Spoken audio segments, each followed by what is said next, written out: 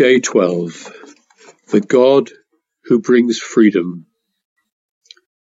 Are there things about yourself that you don't like? Have you ever tried to change but given up because it was just too hard?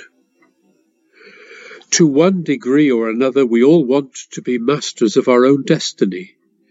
We want to call the shots, make our own decisions, and decide for ourselves what will make us happy.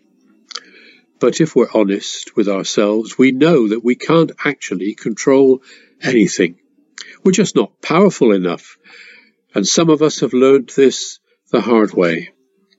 At first, money or power might seem to be the answer. They seem to give us that sense of control, but they don't. No matter how much money or power we have, there are still so many things we cannot control. We can't control cancer, or car accidents, terrorist attacks, or economic crashes.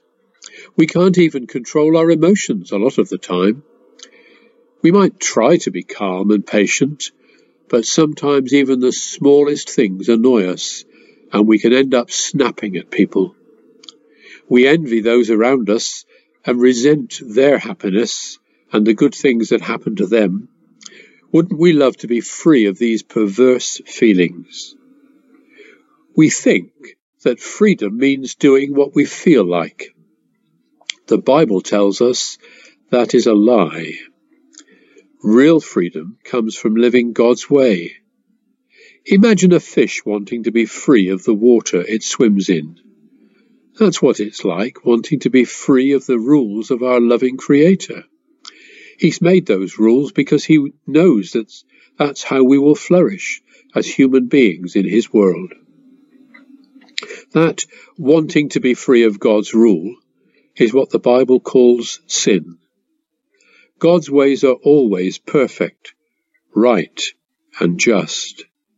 Ignoring those rules, sinning, brings trouble and mess, and ultimately guilt and shame.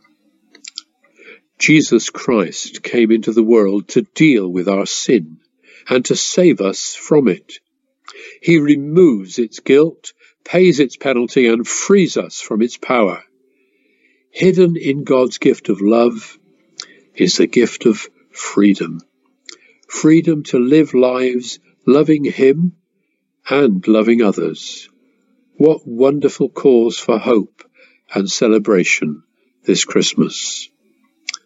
John chapter 10, verse 10. Jesus said, I have come that they may have life, and have it to the full.